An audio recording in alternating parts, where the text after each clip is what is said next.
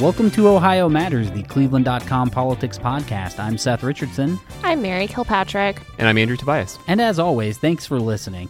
Special thanks goes out to the Cleveland Public Library for helping us put this podcast together by giving us both the rooms and the equipment to make this work. We really appreciate working with them.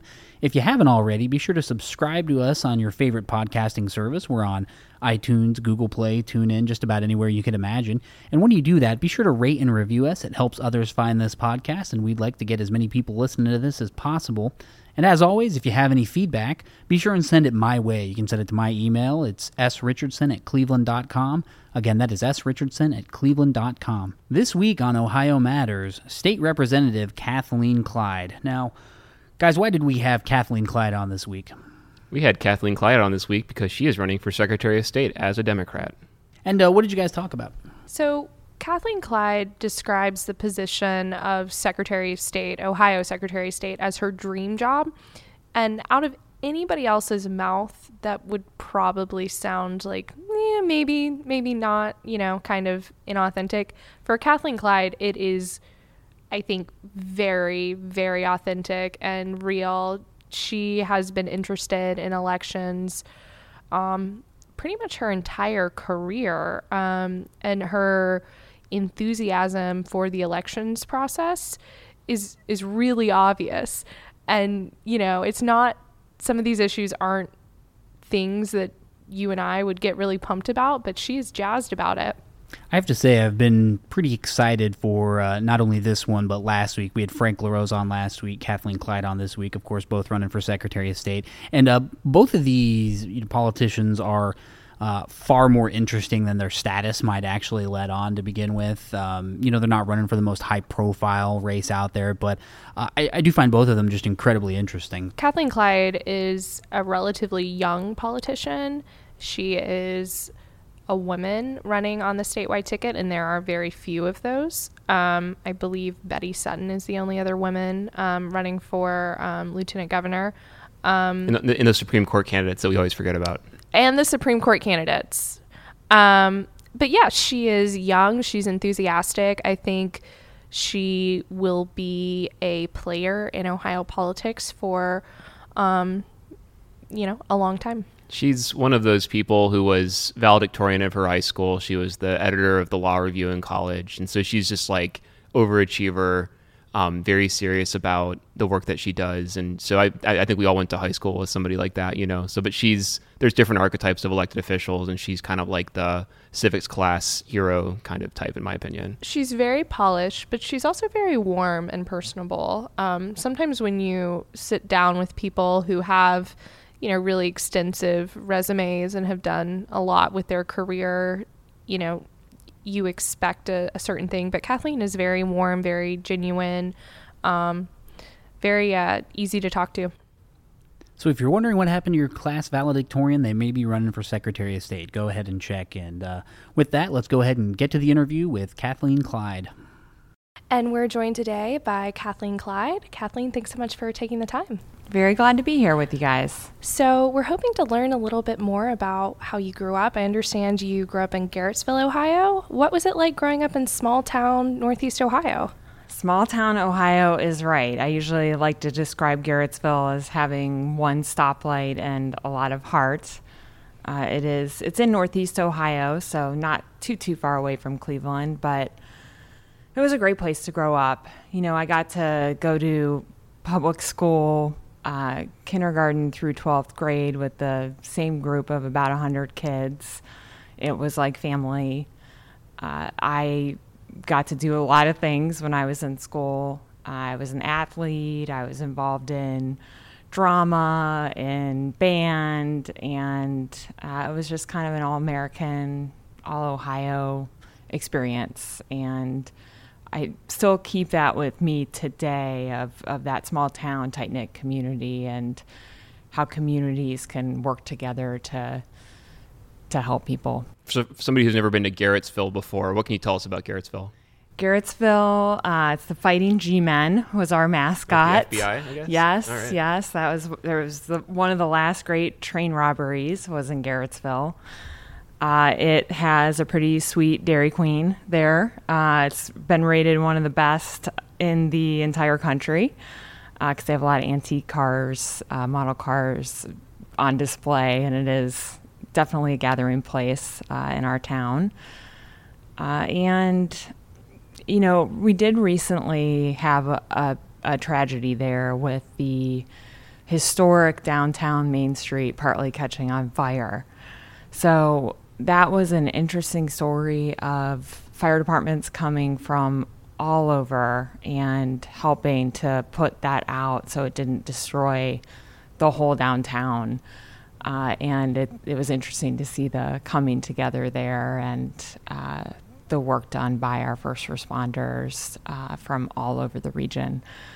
And I think that was kind of the last big news story involving Garrettsville. And I can tell you there's, just a lot of good people there. And again, it was a good place to grow up and call home for quite a long time.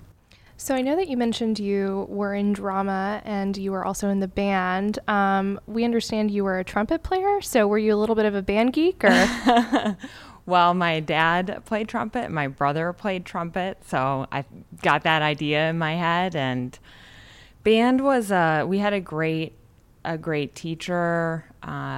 It was something I enjoyed a lot. And, Friday night football, it's pretty big in a small town. It's really big everywhere in Ohio, I would say, in the Midwest. But it was fun to do that for a number of years. And I think music is a good thing for everyone to experience at some point in their lifetime. And that was my music peak, I would say. I have not kept up with that, but it was... So you no longer play?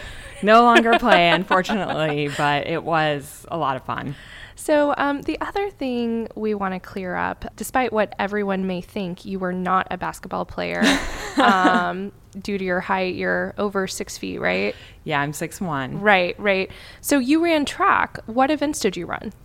I ran track starting in middle school and on through college. I was a high jumper, no big surprise. Oh. That was probably my best event.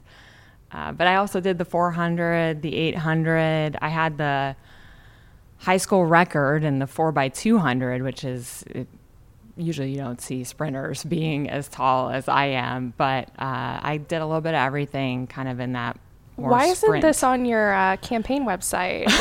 It's very funny. When I first ran for state representative, we did have that I was an all Portage County athlete because I came from a tiny town in Portage County. So I wanted to make sure people knew I was from there. It was, that it wasn't that I just moved from somewhere else to run for office. Right. Born and raised. So the other thing we want to ask you, I understand your dad was involved in government and worked in legal aid. Apparently, he eventually was the executive director of the Ohio Legal Assistance Foundation and helped fight plant closings in Mahoning Valley. What impact, if any, did his work have on you? Well, both of my parents had a big impact on me growing up. One of the reasons that they moved to Garrettsville in the first place was that my dad worked at legal aid in Youngstown, and my mom was a secretary in downtown Cleveland and would take, at the time, there was a passenger train that went from Garrettsville right into the terminal tower. So they moved to Garrettsville because it was right in the middle, and it was... it was I think, real Ohio middle class upbringing. But, my dad did the kind of law that helped people that fought for the underprivileged and tried to create access to justice for people who are, the courtroom doors are shut on because they can't afford an attorney. So that made a big impact on me. And so did my mom. Eventually, my parents split up. My mom kept us in the house in Garrettsville and commuted into Cleveland, and then later on into Solon, trying to, do it on her own. She didn't have a college degree at the time, so she did weekend college at Hiram College, which is right next to Garrettsville. Go Terriers. Go Terriers, that's right. And I feel like I had a pretty typical background for a small town kid in Ohio, and my parents really, had a lot of influence on me and were great role models for me and what I'm doing now.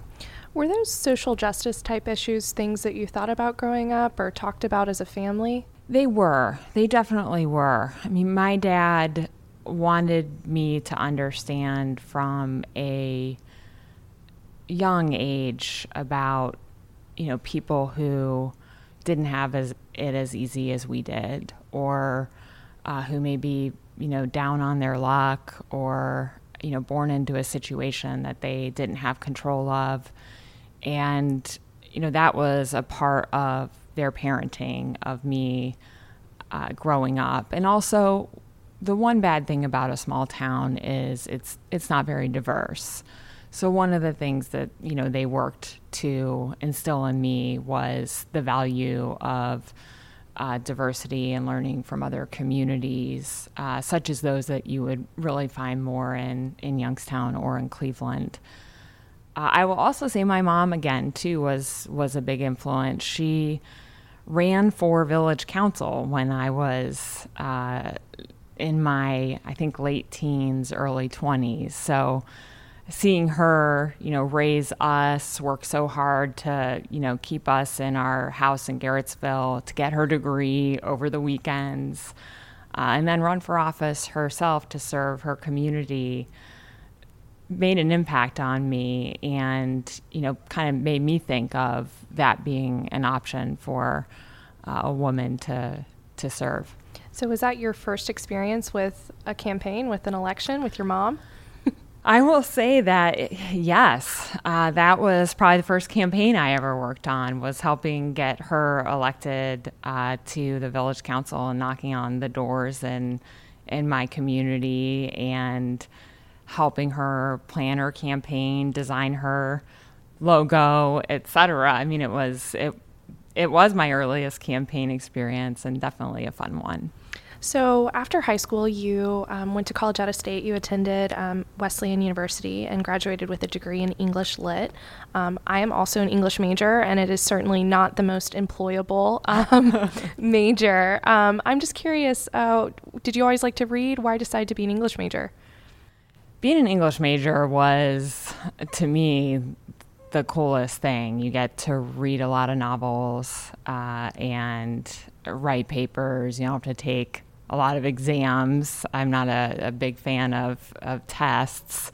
So it seemed too good to be true to get to do that in a very pretty setting in New England at a school like Wesleyan. So it was a great major, and I think English is an underrated major. I think that I do too. It gives you a lot. It does. It helps you be a better writer. It helps you, read and analyze material, and it just helps with critical thinking, all of which are pretty important no matter what field you go into. Absolutely. And I'm just curious, do you have a favorite British novelist, or were you more into poetry?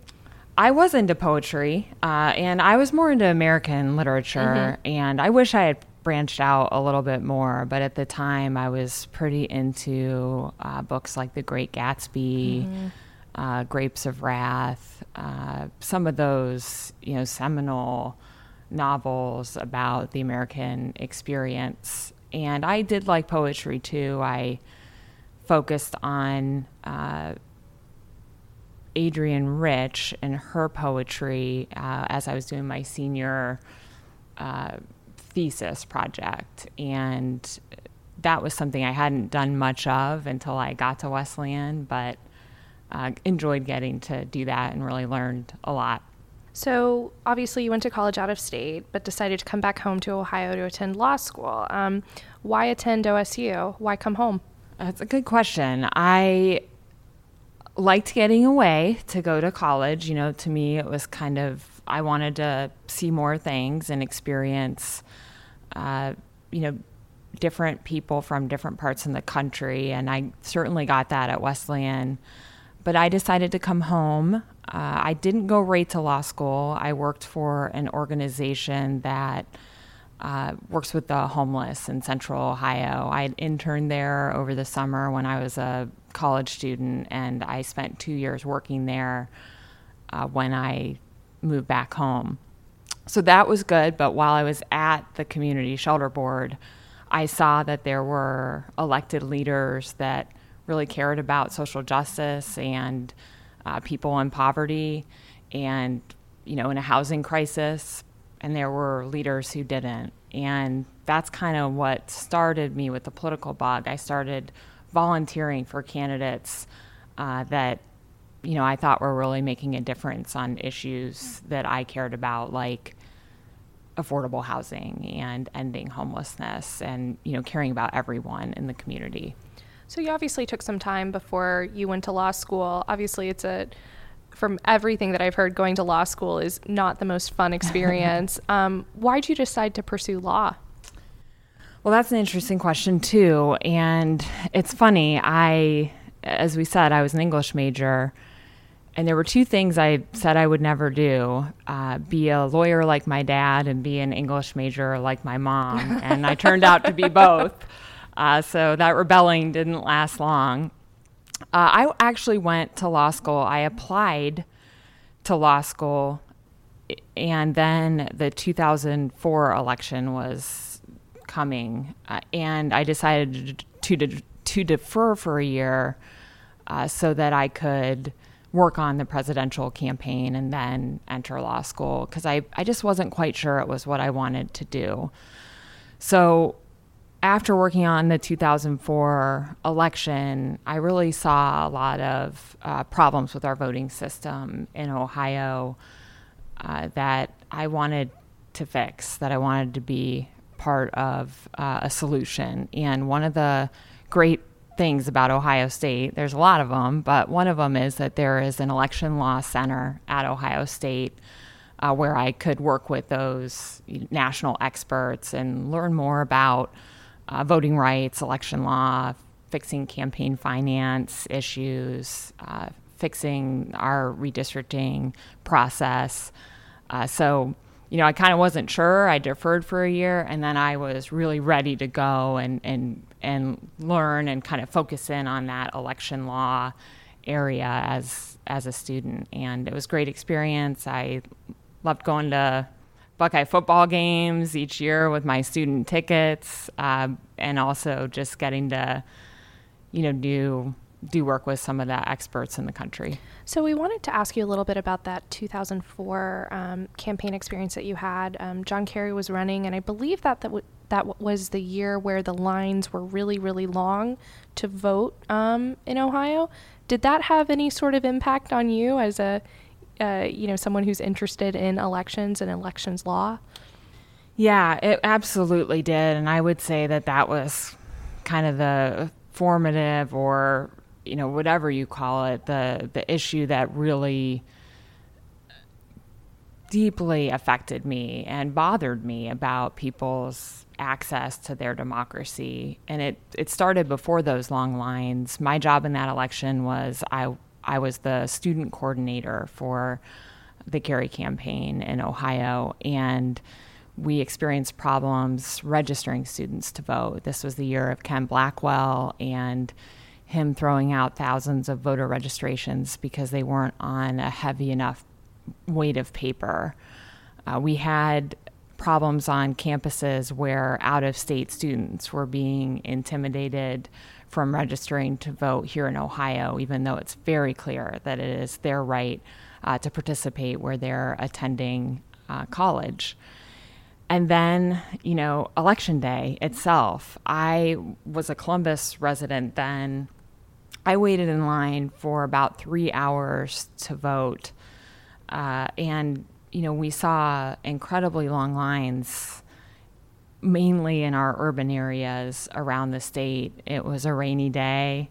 It was a cold day. Seeing people wait in line for hours in the rain definitely had an impact on me.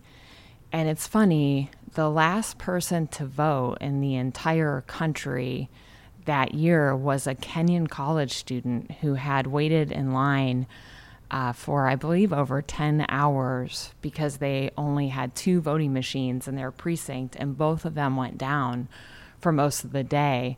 So it was a as polls closed, there was this huge group of Kenyan students in line to vote, and I had contact with them because they were people I've been working with as a student organizer. And the last person voted, it was a little bit after 3 a.m., I believe.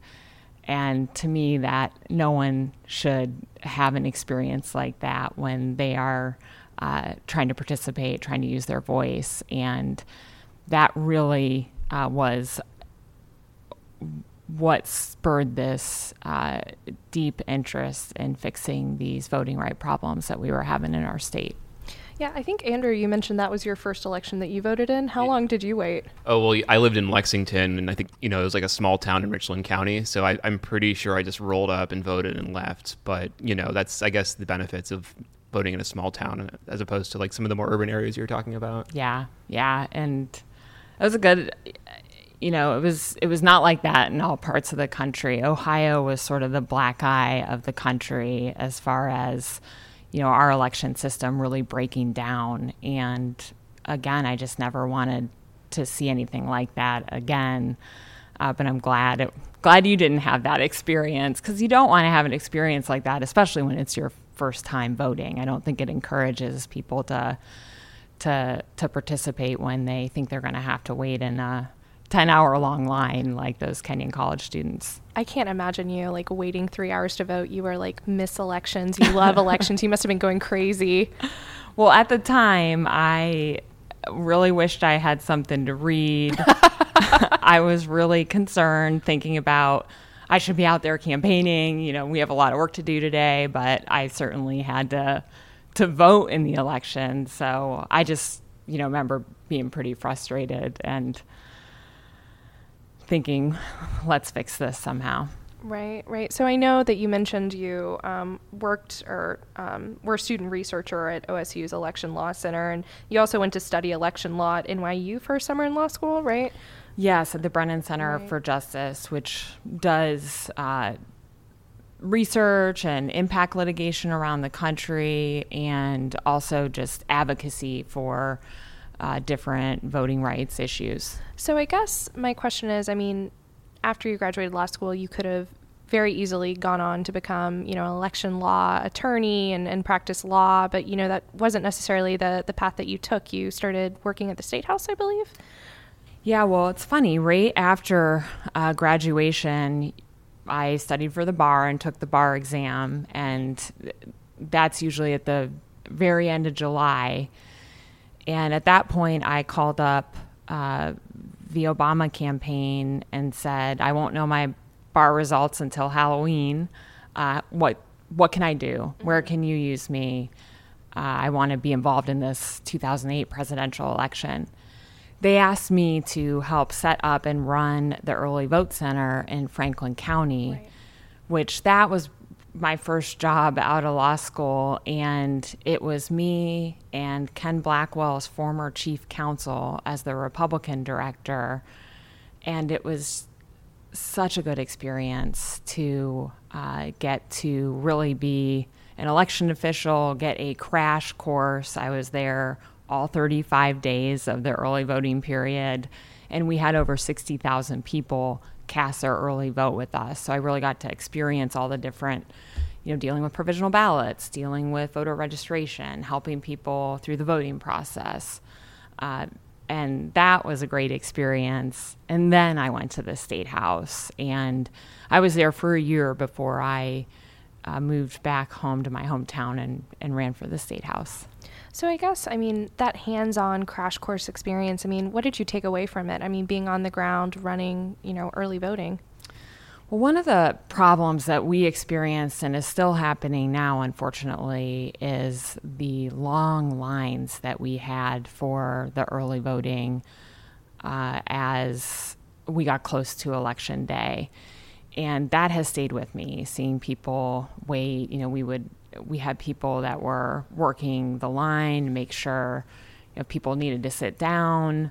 That has stayed with me, and it also how much people want to vote. It's like they were willing. It's easier when they could plan for it rather than it just being on a Tuesday. But I really do believe in the people of Ohio and their desire to participate. And I want to, do everything I can to make that more accessible. Right now in Ohio, we're only allowed to have one early voting location per county.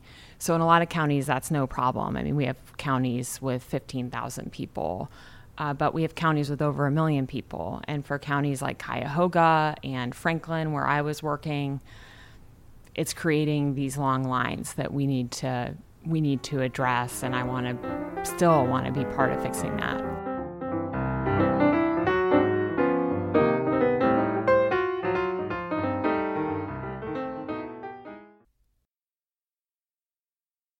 Do you get Capital Letter? It's the must-have daily read for State House happenings. 5 mornings a week, Cleveland.com provides a daily intelligence briefing filled with succinct, timely information. It's perfect for people, businesses, and organizations that care about decisions made by lawmakers, the governor, and all of state government. From breaking news to rumblings in the rotunda, if you're not getting Capital Letter, you're missing out. For more information, visit cleveland.com/Capital Letter. That's cleveland.com/CAPITOLLETTER. So as we all know, the Secretary of State oversees elections, and Kathleen Clyde wants to be Secretary of State. So does she love elections as much as she says? So we've talked about this. Well, Mary, you have a quick answer. Yes. So, yes. People who run for stuff, I think sometimes they sort of try to retrofit a reason to run for it. We kind of talked about that a little bit with Frank LaRose. I'm not saying that was true of him. It's just kind of a discussion that we had briefly. But with her, she studied election law. Her first job was volunteering on a campaign, and then she got hired after law school to run an election center. She did election law research at a couple different places in school. So she's like hyper-focused. She's an elections person. She talked about an experience that she had when she was working on John Kerry's presidential run in 2004. And I don't know whether or not you guys were voting then. I actually wasn't. But if you were a voter in 2004, the lines in Ohio were horrendous in some places. They were really, really long. And that had a huge impact on her. She also talked about the difficulties she had that year working on the campaign and trying to get people registered to vote. It was difficult. And I think that experience, watching people who wanted to vote have troubles or, difficulties doing that had a real influence on her. And so when she talks about elections issues, like, she is smiling, like, she is excited, like, probably, like, whenever we hit on elections in stuff in this interview, like, that was when she was most animated and excited. Elections aren't the most sexy topic. It's like, hey, I want to talk to you today about how to vote. But you can tell that it is really something that she's passionate about. And I think like that actually both of the candidates in this race especially have good stories to tell about why they're interested in elections. So that's not, like I said at the very beginning of this, not always the case when you have, people running for these types of offices. Yeah, I don't think either of these candidates were like pigeonholed into running for Secretary of State because they want to run for a bigger office somewhere down the line. Not that either of these people don't have ambitions in the future beyond this office. But I think that they are both really focused and excited about the potential to become Secretary of State. And I don't think that this was something that, was suggested to them, as an option to become a statewide office holder or foist upon them as a way for them to get ahead in politics. Mary, do you think I voted in 2004? No, Seth, I know your birthday. You didn't. Oh, okay. Did you vote in 2004? I did. Really? Yeah, I was 18. Oh, man. I just want to clear it up. I do vote. I believe voting is important. However, I was 13 in 2004.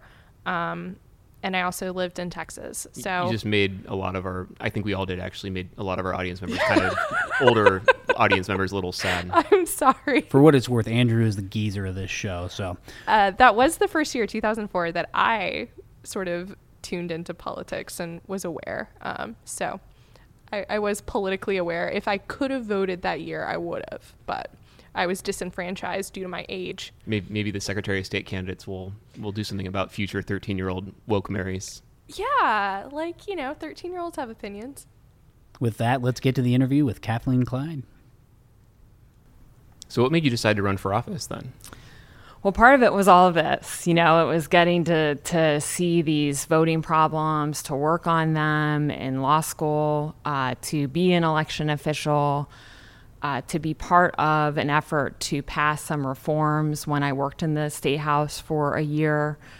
And then the legislator from my hometown was term limited, and she and I had long conversations about, returning home and running for the seat. She was looking for a candidate. It's a tough district. It's a swing district. There are very few of those in Ohio right now, but this was one of them, and she wanted to make sure that we kept the seat, and she wanted to recruit a woman to run for the seat.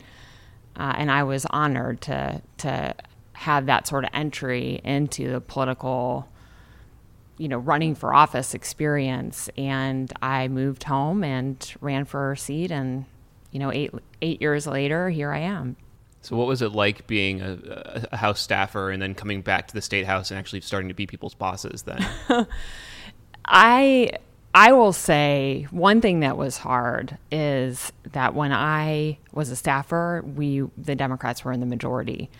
So I saw all the, opportunities that there were to, to have a strong voice and to make policy changes. And when I came back, a lot of people had lost their seats that I had worked with in the State House, and we lost the majority in that year. I won, but so many of my friends lost their races.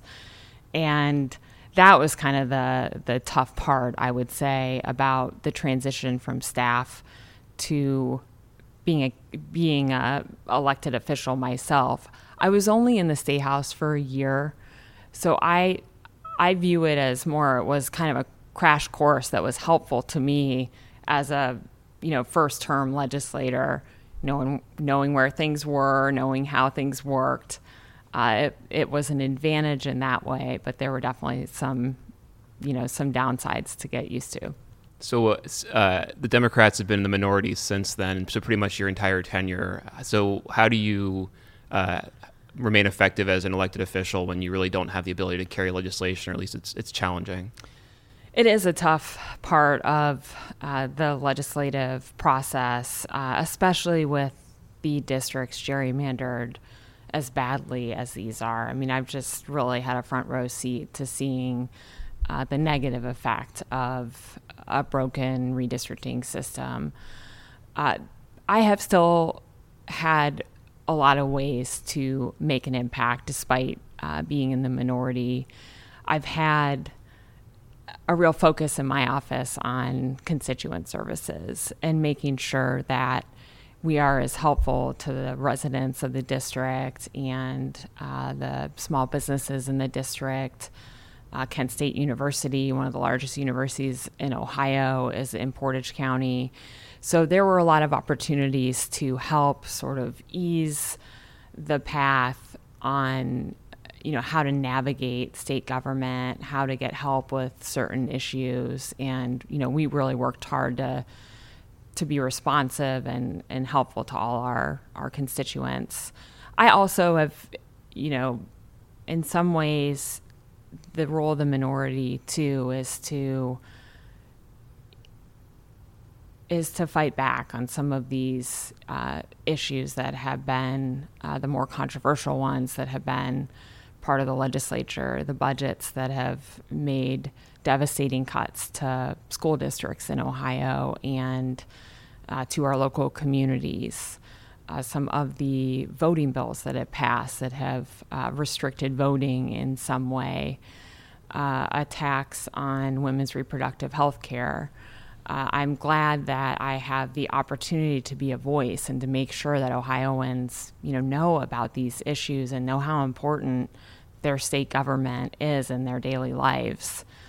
And finally, I've found ways to get things into law that were important policy changes and helpful to economic development and to the citizens of my district. And I'm proud of that.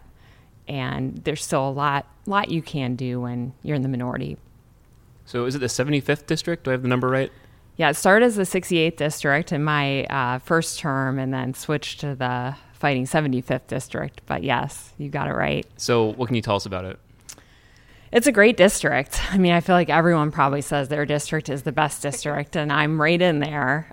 It's, Garrettsville actually was part of the district when I first ran and then was gerrymandered out of my district. So that was kind of a bummer, but I got to meet new constituents, and I still, of course, am very close to the people in my hometown. But Kent has undergone a lot of redevelopment since I first took office. There's been a lot of economic development downtown, new buildings, new businesses, a new hotel and conference center. Kent State goes back and forth between being the second largest public university in Ohio or the third largest. So that's quite an opportunity to work with them and to represent a district where higher education is such an important part of the economy and the residents who live there. And I also have Neomed in my district, the public medical college that is doing great things, graduating students and trying to get them to stay in Ohio and to go into fields that, like primary care, where we need healthcare professionals. So it's a very cool district, and I'm glad to have the opportunity to represent those folks. And it's really, I think, a microcosm of Ohio. I have a college town. I have the county seat with the courthouse and the economy that kind of goes around that. And then I have very rural parts of my district, like where I grew up and where the issues are a little bit different. And I have Camp Ravenna in my district, a large facility, training facility for the Ohio National Guard. So it's a cool experience to get to represent, such a, different types of what we see in Ohio. And I live in Kent now, and I love Kent and would love to take anyone who's interested in visiting, through a day in Kent. It's a great little city. So Trump won your district in 2016, right? Yes. Why do you think that is? Well, the district is a swing district. Barack Obama won the district twice. John Kasich won the district twice, and Donald Trump won the district.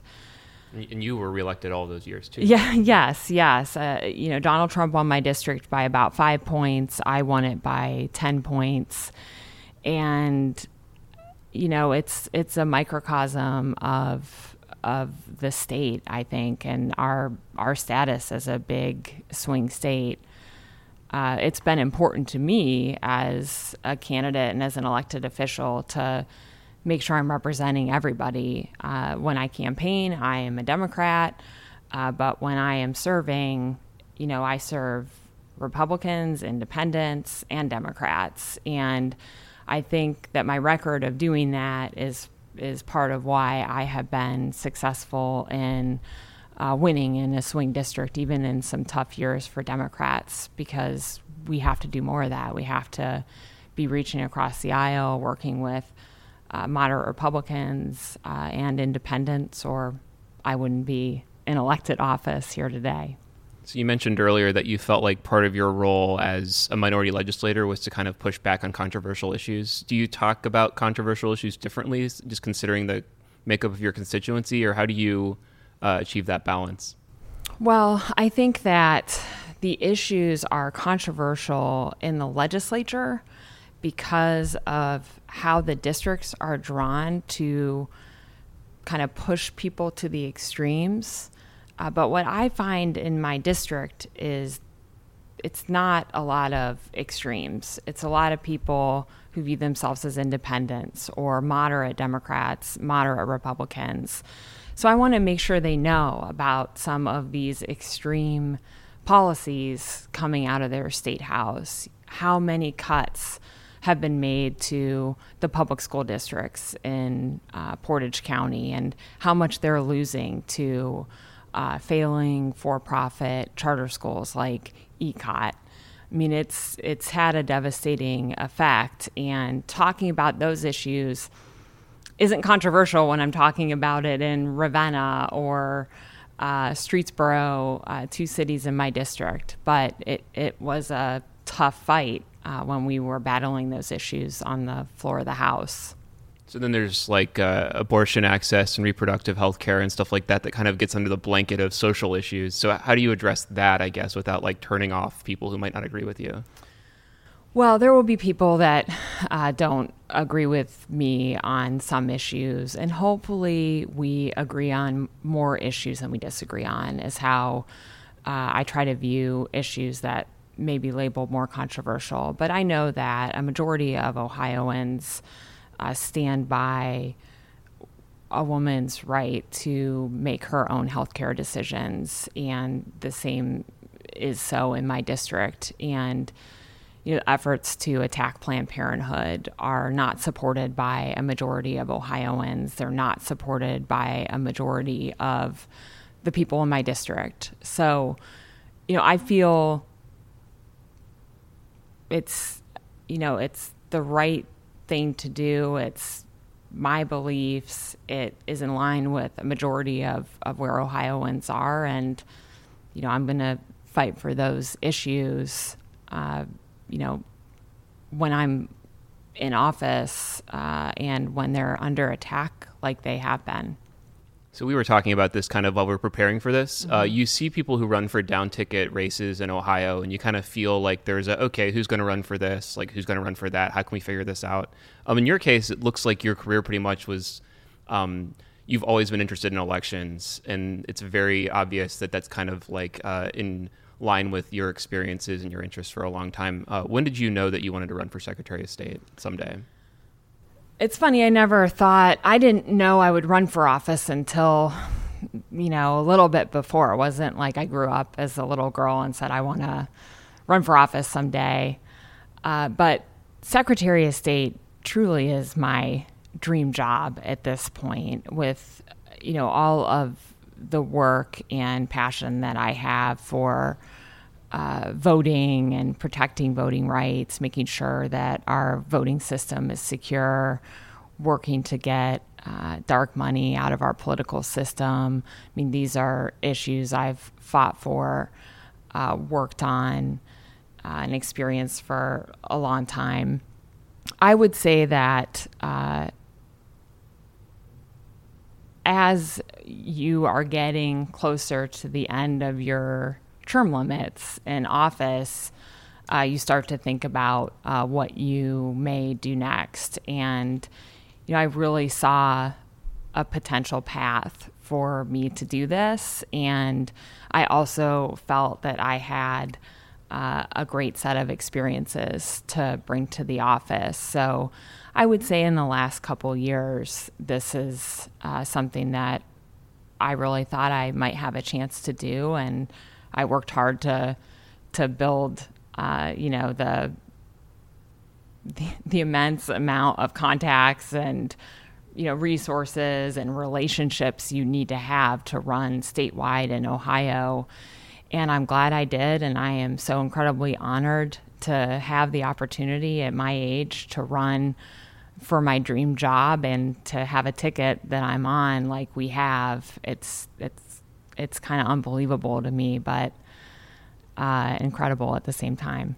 So before we move on and talk about your race a little bit more, you are a woman in the Ohio State House with status. You're an elected official, and you also were a rank and file employee before you ran for office. What did you think about all the sexual harassment stories that came out, over the course of the last year? And how did that compare to sort of your experiences sort of being in different, capacities down there? It's troubling. I think that this is what happens when you have such a male-dominated legislature and government. And it has been frustrating to see how this, that there are women that are experiencing harassment in the State House. The response to it has not been very strong from the leaders in the State House. And what I hope to be a part of is a wave of women around the country who are running for offices, whether it be Secretary of State, whether it be state representative, whether it be, a township trustee. We need to see more women in elected office. And I think that in Ohio, especially, our numbers are low in our state house. And if we can get more women there, I think we would see a more balanced group, and you would see a lot less of these problems that the state house is currently experiencing. There's been a lot of talk about this wave of women running sort of in the wake of Me Too and the wake of, Hillary Clinton's defeat. But, nobody has, we've gone through primaries, but, it's not election day yet. We don't know whether or not this wave of women is actually going to get elected. Do you have any thoughts on, whether or not you think that this is real, whether or not we're actually going to see more women elected come November and in elected office?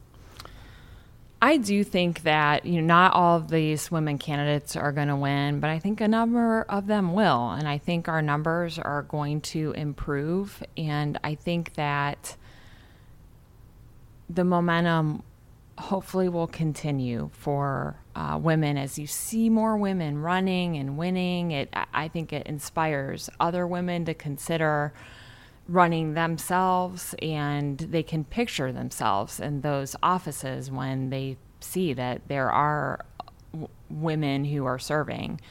So, I'm hopeful for 2018, and, I'm proud to be a statewide candidate that's a woman. And I think you are the only statewide candidate who's female.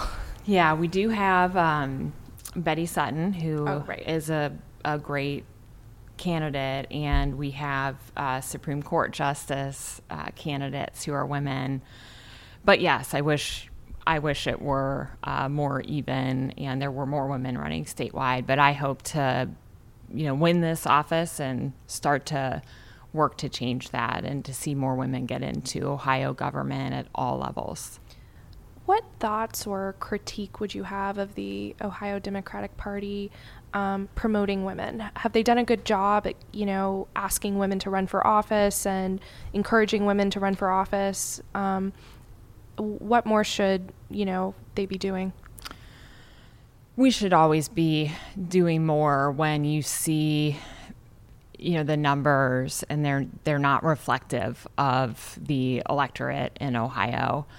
I think the Ohio Democratic Party is working hard to recruit good candidates.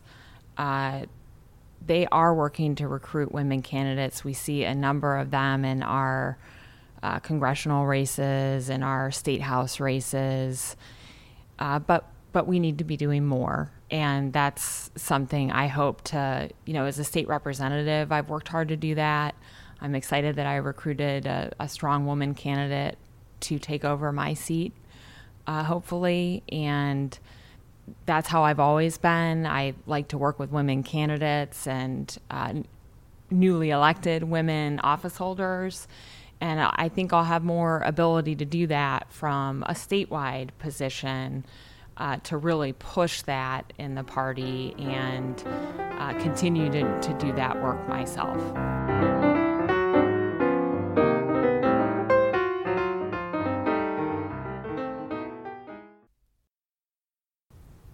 So we talked about the Secretary of State's race not being necessarily the sexiest. Did you guys lay out any of the differences, or did she lay out any of the differences between her and her opponent?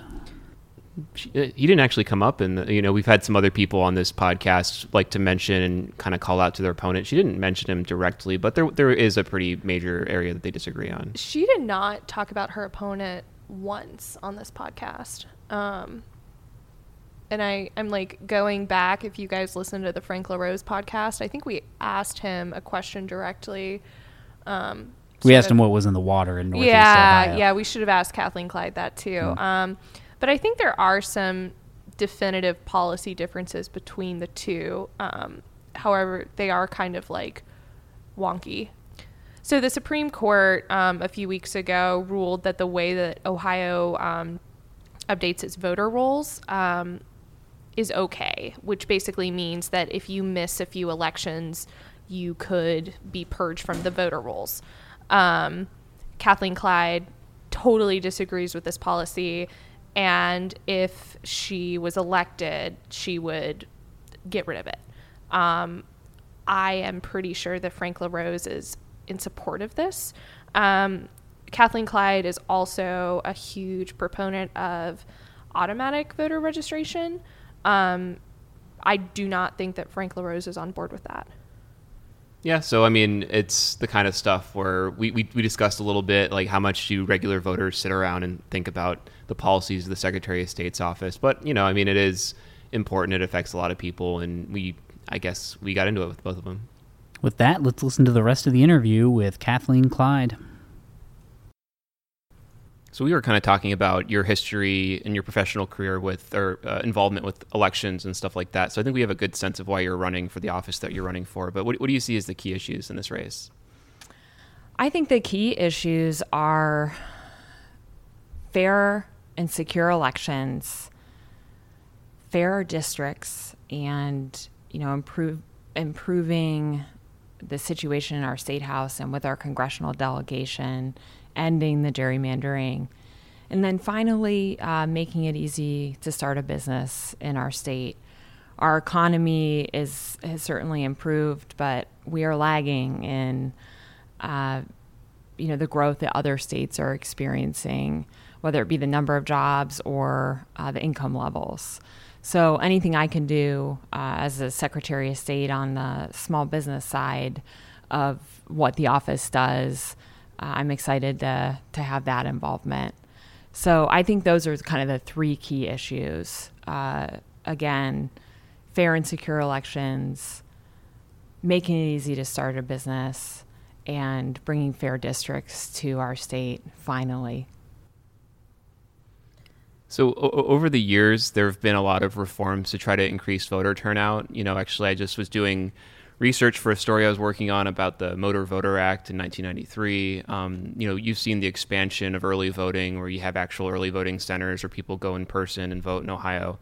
But voter turnout just kind of seems to continually be on the way down unless it's like a presidential year. So why do you think that turnout has not improved despite all these efforts, and what do you think can be done to try to address that? Great question, and I'm really glad to get the opportunity to talk about this. I will say that I've heard a lot of talk about how we have all this early voting in Ohio, but we haven't seen voter turnout improve.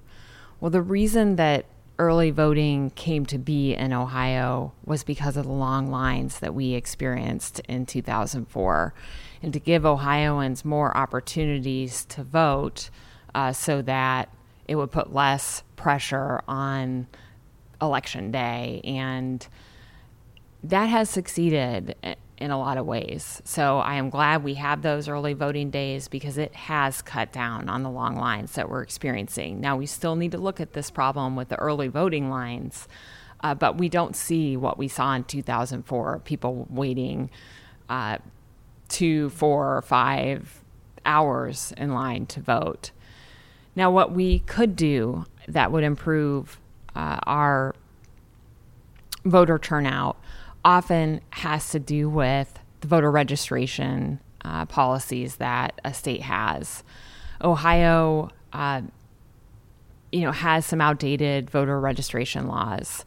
One of them is the 30-day cutoff from registering to vote to Election Day itself. And many states have shorter deadlines. 30 days is the longest we're allowed to have under federal law, but most states have something shorter, maybe 10 days, 6 days, or they have same-day voter registration.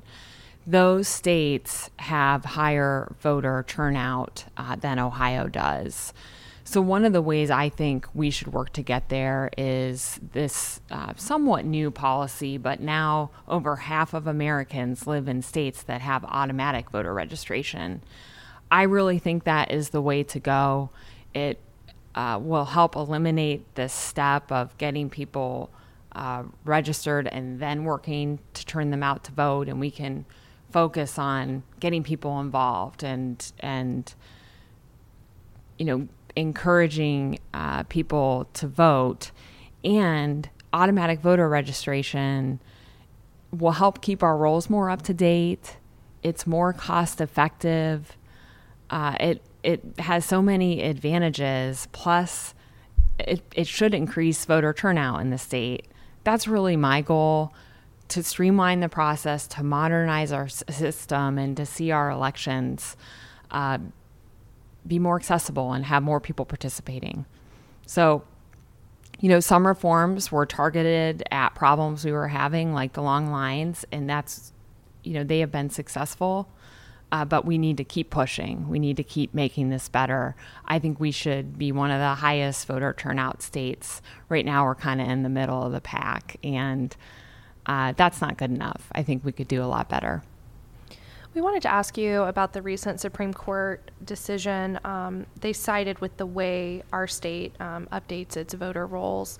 The state begins to purge the registration of voters who have not cast a ballot over a 2-year period. Obviously, there was a huge fight over this. Basically, what this law means is if you only vote in presidential races, you have to, if you only vote every 4 years, you have to re-register, every time you vote. Basically, it's been a few weeks. I know you put out a statement immediately after, but, how have you sort of digested this news and the decision? Well, it was a deeply, deeply disappointing decision, and it was one of these, end of the Supreme Court term, 5-4 controversial decisions. And I think it's unfortunate that we were even at the Supreme Court. I mean, all of these appeals of pro-voter decisions that we've seen just drag these issues out and cost the state a lot of money when, we won in the lower court. So it's been frustrating.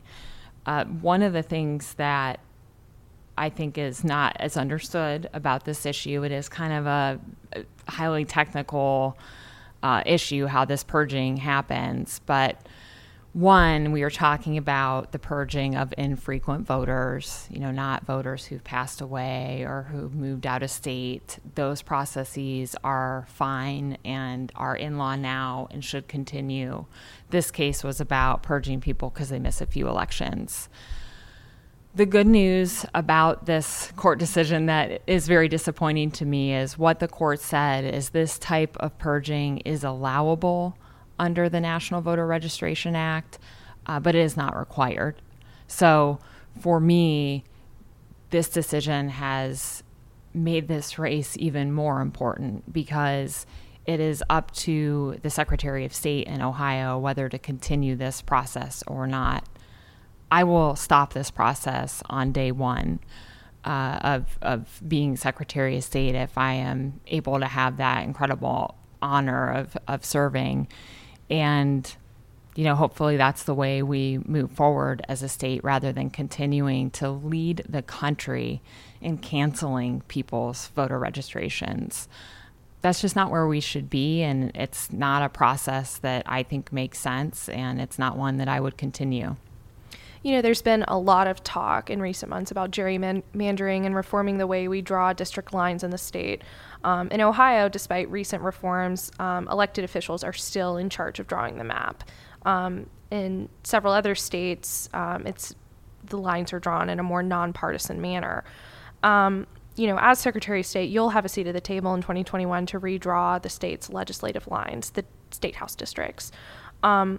Why should politicians be in charge of the way we draw congressional and legislative lines? Well, the reason they're in charge in Ohio is because that has been the process for 100+ years. And one thing that I have noticed about redistricting and fixing gerrymandering, it is really hard to do kind of all in one swoop. So what I think, I'm very excited about what happened in the May primary with passing issue 1 and taking that first step towards making our redistricting process fairer.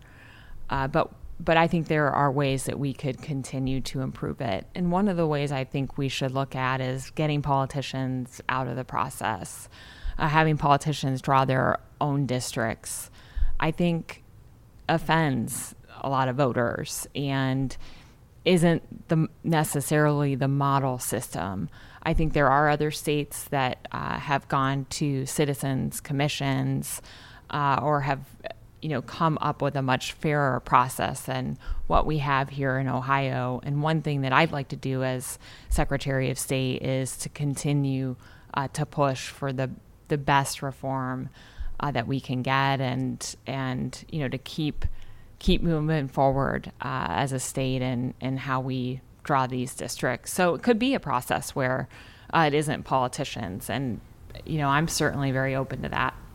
So in your mind, the sort of issue in May that was passed, that's a first step. Do you think more reforms need to be done about the way we draw our lines here in Ohio? I do. I think that it was an important first step, but I think that we can do better. I mean, we can build on that important first step. And what I would say is, one thing we have to think about heading into this 2018 election is who is committed to drawing fair districts. And it's still a partisan process in Ohio. So we want to make sure our elected officials say that they want to bring fair districts to our state. So hopefully, this works. We do have a better system in place. But then again, when I, would have a statewide platform as Secretary of State, I think that's a good place to push for even further reform. I don't remember if it was you or Mary that mentioned dark money earlier, but I know one of the things that annoys me as a reporter is that you have the ability to basically have nonprofits make political contributions or LLCs, and as a reporter, it's impossible to find out where the money is actually coming from. So what do you think about the impact of dark money in politics, and what do you think Ohio should or can do about it? Well, first of all, one thing I'd like to do, and I think this might be a positive for you and other reporters, is improve the Secretary of State's website. It is not easy to find information about campaign contributions and to search it in a way that kind of you can see the whole picture, who is really on the whole, participating in big contributions to candidates, to parties, to other committees. I mean, it's complicated, and we need to make that more transparent. As far as the dark money goes, I couldn't agree more, Andrew, with the frustrating dark money situation in Ohio. I've introduced legislation that would require those entities to disclose their donors.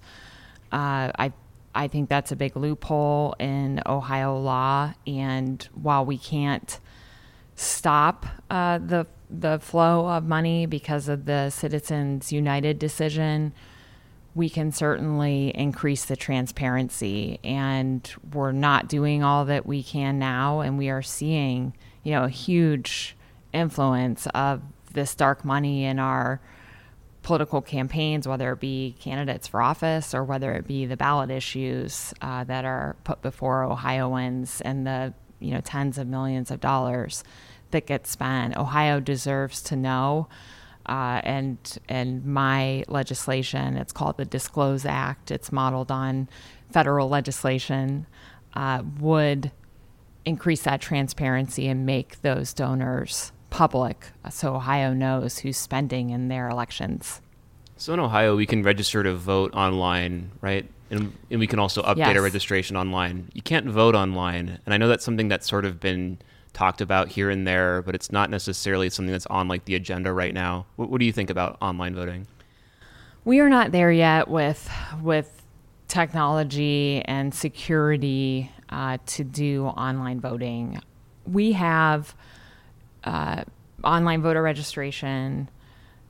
We have different parts of the interaction a voter has with their board of elections, or like electronic poll books. We're able to do some things with technology that are big improvements. I don't think we're at the place where voting is one of them. And what we are actually seeing states do is move away from electronic voting and go to paper-based voting systems because of the intense security threats that exist out there with electronic voting systems, and because of the need to, I think, ensure for voters that the system is secure, that there's a ballot that they can see, touch, and know is in the ballot box and is going to be counted. And I hope Ohio moves towards a paper ballot system. Some counties already have that, and I know Cuyahoga is one of them, but some counties are still using electronic machines and electronic voting. And I think in this case, the old-fashioned way is the most secure and the best way forward for now. And it's certainly something that we can keep an eye on and think about for the future. But for the voting process itself, I don't think we're there yet, and I don't think we should be there yet. We got to make sure these elections are as secure as possible, and that's what I'll want to do as Secretary of State. So part of the experience of running in a down ballot race is you basically kind of have to like wave your hands around and try to get people to pay attention to you. How do you have your voice heard, and how do you actually move the needle as somebody, given that's sort of like the milieu that you're operating in? Well, the exciting part of being one of the statewide candidates is we're a team. We are in this together. I'm really impressed with our ticket. I think our top of the ticket really drives people's excitement, energy about the race.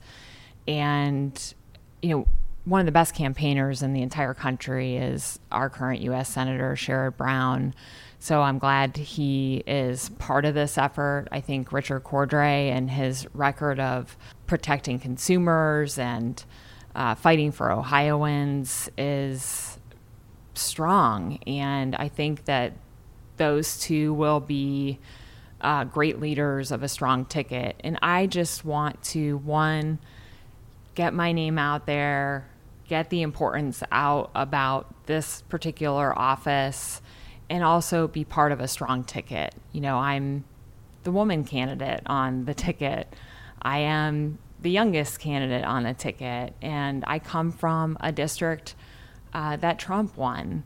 And, what do I have unique from the other candidates? We all kind of bring something to the ticket, and I want to make sure I'm doing everything I can to show we have that represented, and we're thinking about women and young voters, and how to bring some of these voters who voted for Trump and also voted for President Obama back into the fold. I hope to be a strong part of doing that as a very strong ticket. And again, we're a team, and I'm really proud to be a part of that team.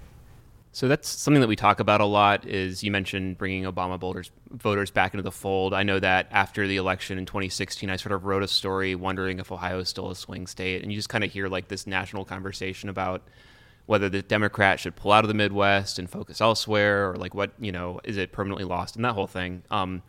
What do you think Democrats need to do to remain relevant in Ohio? And is there anything that they can do a better job, and specifically?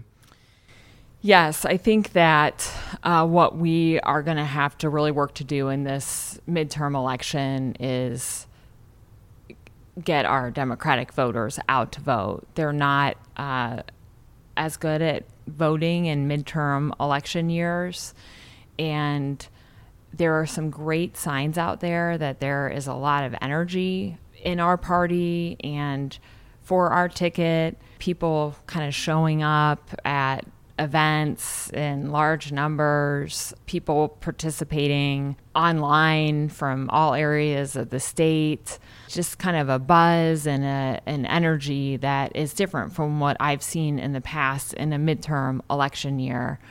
So I think this year, we really have to get our Democrats to realize that, presidential elections are important and midterm elections are important.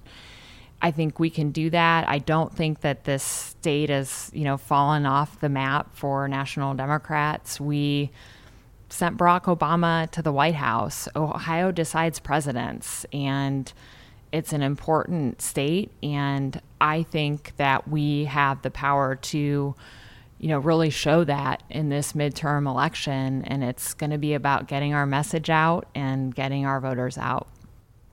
So if we were to ask you, what are you going to see yourself doing in 8 years, you would say finishing my second term as Secretary of State. So we'll bring it out to 10 years. What do you see yourself doing 10 years from now? And do you have any other future political ambitions? Have you ever thought about that? I am really pretty focused on making this very big jump from being a state representative in the 75th district in Portage County to a statewide elected official. It is a big state, more so, I think, than I ever realized as running as a statewide candidate. So I am focused on 2018. I don't mean to make this sound like every politician answers this question that way. There's a reason they all say it. It's a good answer. But I will say, I'm so excited to be in this race, and I can't get myself past this critical, important election. And I hope to be the next Secretary of State, and, having conversations with you guys for a long time about, how we're going to fix the elections in our state and engage with voters in our state and take back our state. So I went to 2 Indians games in the last week. I was there on Wednesday when they beat the Reds like 20-1 or something crazy like that. And then on Sunday, they lost to the Yankees 5-4. So I guess it feels that the Indians have a hard time against better competition and they're kind of inconsistent. Do you have any general predictions about the Cleveland Indians this year? Well, I'm a pretty big Tribe fan, and I'm feeling good about where we are. It's exciting to have all our All-Stars head into D.C. for the All-Star game coming up, and I think we could win it all this year. I'm a diehard Cleveland sports fan, so let's be rooting for the Tribe and see a little more consistency in the second half of the season and get our bullpen healthy and a little bit more consistent. And I think we have a real shot at it. And I probably won't be at as many games as I usually would, being that I'm running a statewide campaign, but I'll be cheering them on and certainly watching how they're doing and rooting for them. Yeah, hopefully when it comes to be election time, they're still in it, because that means they're basically about to win the World Series potentially. That's exactly right. I like the thought of that. And I got to go to a World Series game when we were in the World Series, and I certainly would like to go back and see us win. And this is an exciting team to watch. All right. Well, thank you so much for joining us, Kathleen. It was great to be with you guys. Thank you so much. And I love podcasts, so I'm really glad to get a chance to hear yours and see you guys do this. Thanks for having me on.